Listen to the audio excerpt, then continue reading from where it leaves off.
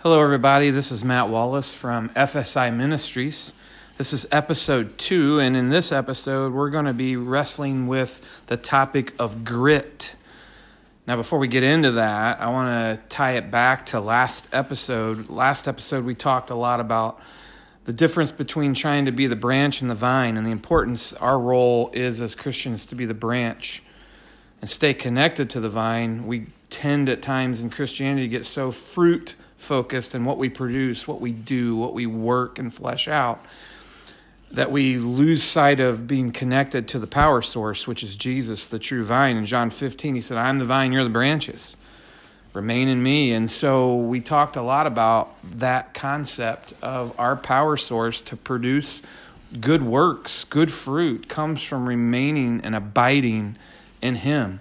And today I want to take that a step further and not just talk about the fruit that we produce, but I want to talk about the fact that when we remain in Christ and when we understand what it means to abide in him, that we also develop this idea of grit. Now, what is grit? And as I ask you that question, I also am going to ask you another question. What is your grit score? I heard a principal ask a prospective student this a while back, and I thought it was a fascinating question to him.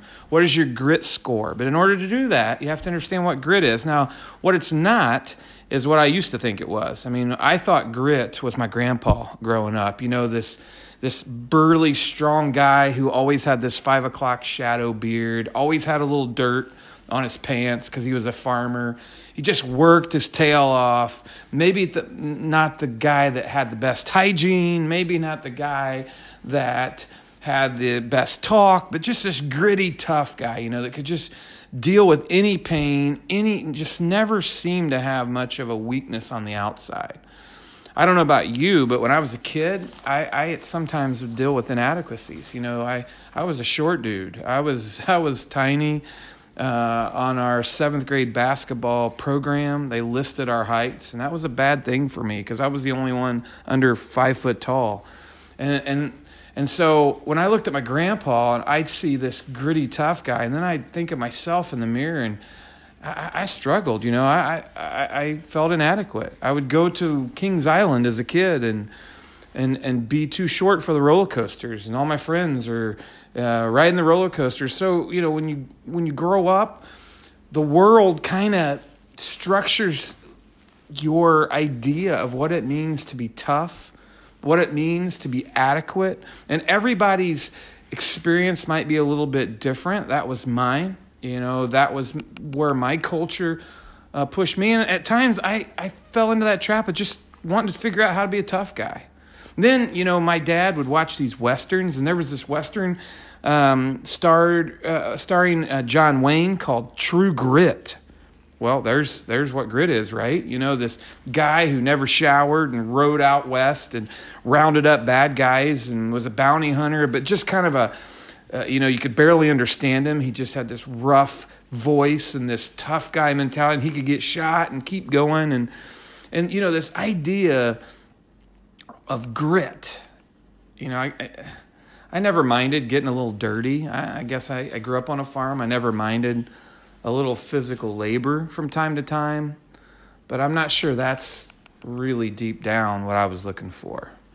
You know, all those examples, you know, of what I grew up in, my grandfather, the old Western guy, or maybe it's Denzel Washington, you know, and his movies where he's, you know, the Equalizer, or he's in The Magnificent Seven. You know, just that guy that could look into the eyes of the bad guy and just by his sheer look invoke fear. Is that what grit is?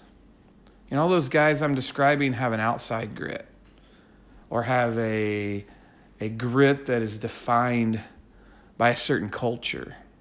But to many, that might be even a false grit or a facade. I want to ask you again, what's your grit score?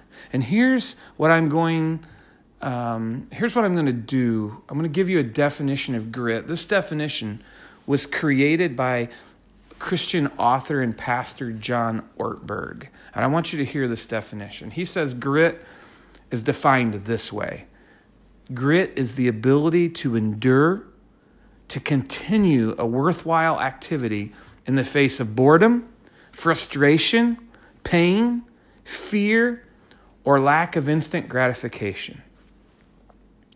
So with that definition of grit, what's your grit score? 10 being that you have the ability to endure. You have the ability in the face of those things to just press on. Then you're a 10. Or if you fold, if you end up being, lazy and spend way more time in the bed or on the couch or, in your happy place versus trudging on through difficulties. And I have to be dead honest with you that my grit score has risen and fallen at times, depending on the amount of pain or frustration or fear that has attacked me from time to time. I've had a lot of people, though, in my life. I've had a lot of people that I've been able to look to that have displayed that kind of grit. The kind of guy or gal who inspires others to make others better around them. The kind of person who is reliant on God in everything they do, and they find their toughness through that. Do you know somebody like that? Have you had people in your life that have modeled that beyond Hollywood or beyond some Western? And I hope so. And as you start to think through what I'm about to share from the scriptures, I want you to continue to reflect on your grit, your ability to endure, and your grit score. So I'm gonna kind of reshape the word grit as it's spelled out, G.R.I.T. I'm gonna break it into two components here. The G.R., I'm gonna call that the God reliance, and the I.T., the inner toughness. So my explanation of grit as I look at Scripture is just that. God reliant, inner toughness. I want to take a walk down memory lane of Jesus really quickly, because if I could think of anybody who displayed unbelievable grit, it was him. I want you to think of Luke chapter 4. Jesus has just been introduced on the scene as a young adult starting his ministry, and the first thing he does is he heads to the wilderness to take on the devil. For 40 days, he's alone, face to face with temptation after temptation. Food, power, authority. And Jesus, with each temptation of the devil at a time of great weakness, is able to respond with Scripture and endure. I want to think about when he goes to Nazareth in Luke chapter 4. I want to think about when in John chapter 8, when he's caught, when he catches the Pharisees with this woman caught in adultery, and they're dragging her into his presence because now people are frustrated with Jesus and are wanting to catch him. And he says, all right, Jesus, we caught this woman in adultery. What do you do? And Jesus kneels down and he starts drawing in the dirt. One of those things I want to ask him in heaven. What were you doing? What were you doing with your finger in the dirt? Were you just buying some time so you didn't unleash your angels on these Pharisees? Were you collecting your thoughts? To me, he was displaying some grit. He was gathering his thoughts as he was about to stand in the gap for this sinner and show toughness and endurance in a difficult time. I think of Luke chapter 13, and I'm going to read this one to you. It's in verse 31 through 33. Listen to these words. It says, just then some Pharisees came up and said, run for your life. Herod's on the hunt. He's out to kill you. These were Pharisees talking to Jesus, and I'm reading from the Message translation. Verse 32, Jesus said, tell that fox that I have no time for him right now. Today and tomorrow I'm busy clearing out the demons and healing the sick, and the third day I'm going to wrap things up. Besides, it's not proper for a prophet to come to a bad end outside of Jerusalem. I mean, here's Jesus in the midst of his work, in the midst, there's trouble all around. There's political turmoil. They're trying to trap him. They're trying to do him in. And he looks right at them and says, not today. I've got the mission of God at hand. And that's the grit that I want to have. That's a 10 on the scale. When you can look into the eyes of the opposition, of the things that want to distract us from what we're called to do, who we're called to be, and be able to look at that and say, not today. I'm not going to let fear win today. I'm not going to let the voice of the opposition win today. That I'm going to seek God's plan. I'm going to be God reliant and have an inner toughness. You know, there's another time in John chapter 18 where Jesus had a similar struggle. It says, knowing, in verse 4, knowing all that was going to happen, he went out to this crowd of people and he said, who is it you want? They said, Jesus of Nazareth is who we want. I am he, Jesus said.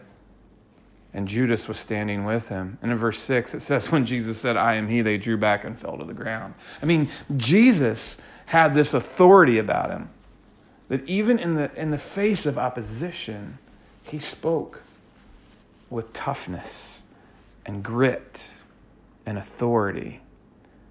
And I want to tap into that in some way. So how do we do it? I mean, how does he do it? How do we do it? I mean, here he was the Son of God for all, right? And he was gritty right to the cross. He was tough. He said, no one takes my life from me, but I lay it down. And then he looks at us, and we read in 2 Corinthians chapter 12, verse 9, my grace is all you need. My power is best in weakness. We don't measure our grit based on our circumstances. I might have been 4'11" in the 7th grade. I might have not been the guy that you would have picked on your team on the playground. But one thing for certain, if I was on your team, I was all in, I was scrappy, and I was in it to win it. I was in it to fight and to claw and to scrap on the court for my team. Well, as a Christian, even though I may have inadequacies, even though there are things in my life that show weakness, Jesus said, it's not about you. Your grit comes from me. My grace is all you need. We could actually say God reliant. We could say grace reliant. What does that mean? What does that look like? God reliant? Well, let's start with prayer. Over 30 times in the New Testament, there are examples of Jesus praying. And many of those, he went off alone to pray. Prayer is powerful. We need it. We need it for ourselves. We need it on behalf of others. And we need it in order to tell God who he is in our life. So as you examine your grit score, let me ask you this. How's your prayer life? There's also the reality of the knowledge of Scriptures. The knowledge of his word. There is great power in his word. It says it is his word that can change us. It is his word that literally teaches us and can save us, that we're to hide in our heart so that we don't sin against him. It was his word that rebuked the devil out in the wilderness. It was his word that he often used to revoke the Pharisees when they were wrong and when they were attacking him. Even as he hung on the cross, it was his word, the Scriptures, where we can find comfort. 2 Timothy says, preach the word, be prepared in season and out of season to correct, rebuke, and encourage others with good teaching. If we want to be God reliant, if we want a little more grit in our life, I want to challenge you to pray and talk to God more. I want to challenge you to lean into his words, daily devotions, times where you can really see life application from the Scriptures. And then there's this whole idea of internal toughness, the I and the T in the word grit. Internal toughness. What does that look like? Well, John chapter 14, Jesus introduces them to it. He says, I'm going to tell the Father, and he's going to give you another advocate, help that will be with you forever, the Spirit of truth. The world won't accept him because it neither sees him or knows him, but you know him, for he lives within you and will be forever in you. We're talking about the Holy Spirit. That when we lean into God, we accept him as our Savior, he comes and he dwells within us. So many people in this world want to talk about toughness by physicality, by willpower, by determination, all those words that are common in our culture. But I'm here to tell you that internal toughness, the back end of grit, true grit, comes when we can trust in the Holy Spirit to indwell us, guide us, and give us the strength when we don't have it.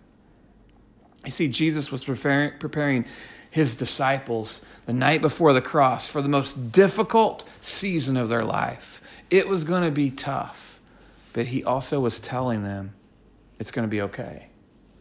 You can endure. Why? Because I'm going to be in you. You see, when we face inadequacies, when we look to try to be like others, when we look at ourselves in the mirror, we don't like what we see, we don't measure up with what this world paints as what's truly adequate or truly tough. But I want to ask you, do you have true grit? Do you have internal toughness from the Holy Spirit? Are you God reliant through prayer and Scripture? One more verse, Acts 4:13, one of my favorite verses in the Bible. Says that when the leaders were looking at Peter and John, they saw their courage and realized that they were unschooled, ordinary men, but they were astonished and took note because it was evident these men would be with Jesus. That is true grit. It isn't always about the degrees. It isn't always about using the fancy words. It isn't always about the outward appearance. You can be an ordinary dude, but you can astonish people when you have a relationship with Jesus. And that's what I'm looking for. I'm looking for that inner toughness, that God-reliant spirit, that when difficulties come in my family, when difficulties come in health, addictions, grade, relationships, money, whatever the challenge that lays before me, and I've had them in my past, and I can sit here today and tell you that I haven't always shown the best God-reliant inner toughness. But today, I want to grow, and I want to be stretched. And I'm challenging you the same thing. Right now, some of you may be wrestling with your grit. Can I endure? Can I endure the semester? Can I endure my classes? Can I endure all the way to my degree, my sport, my job, my career? On the mission field, I come into encounters with people in inner city Detroit and Honduras and Haiti that have to endure so much hardship, and they're so inspiring because they display this ability to see beyond what is seen by everybody and see beyond to see what God sees. And they become God-reliant with inner toughness. One of my favorite pastors puts it this way: the greatness of a man is linked directly to the proportion of his measure of his surrender. In other words, true grit equals complete surrender. So it's okay if I'm short. It's okay if I'm not big and strong like Captain America. It's okay if I don't have the toughness of this world like Denzel Washington or Wyatt Earp. I may never ride a Harley, and I may never look good in a scrapping beard, and I may never travel the North Atlantic and fish for crab in the Arctic cold. But I know this. Philippians 4:13 says, I can do all things through Christ that gives me strength. He has another plan for me.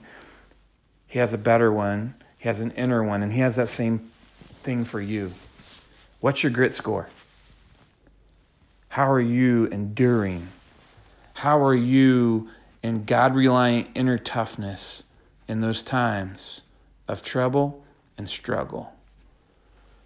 Thanks for listening, and I hope that today you've been challenged to grow in your God reliance.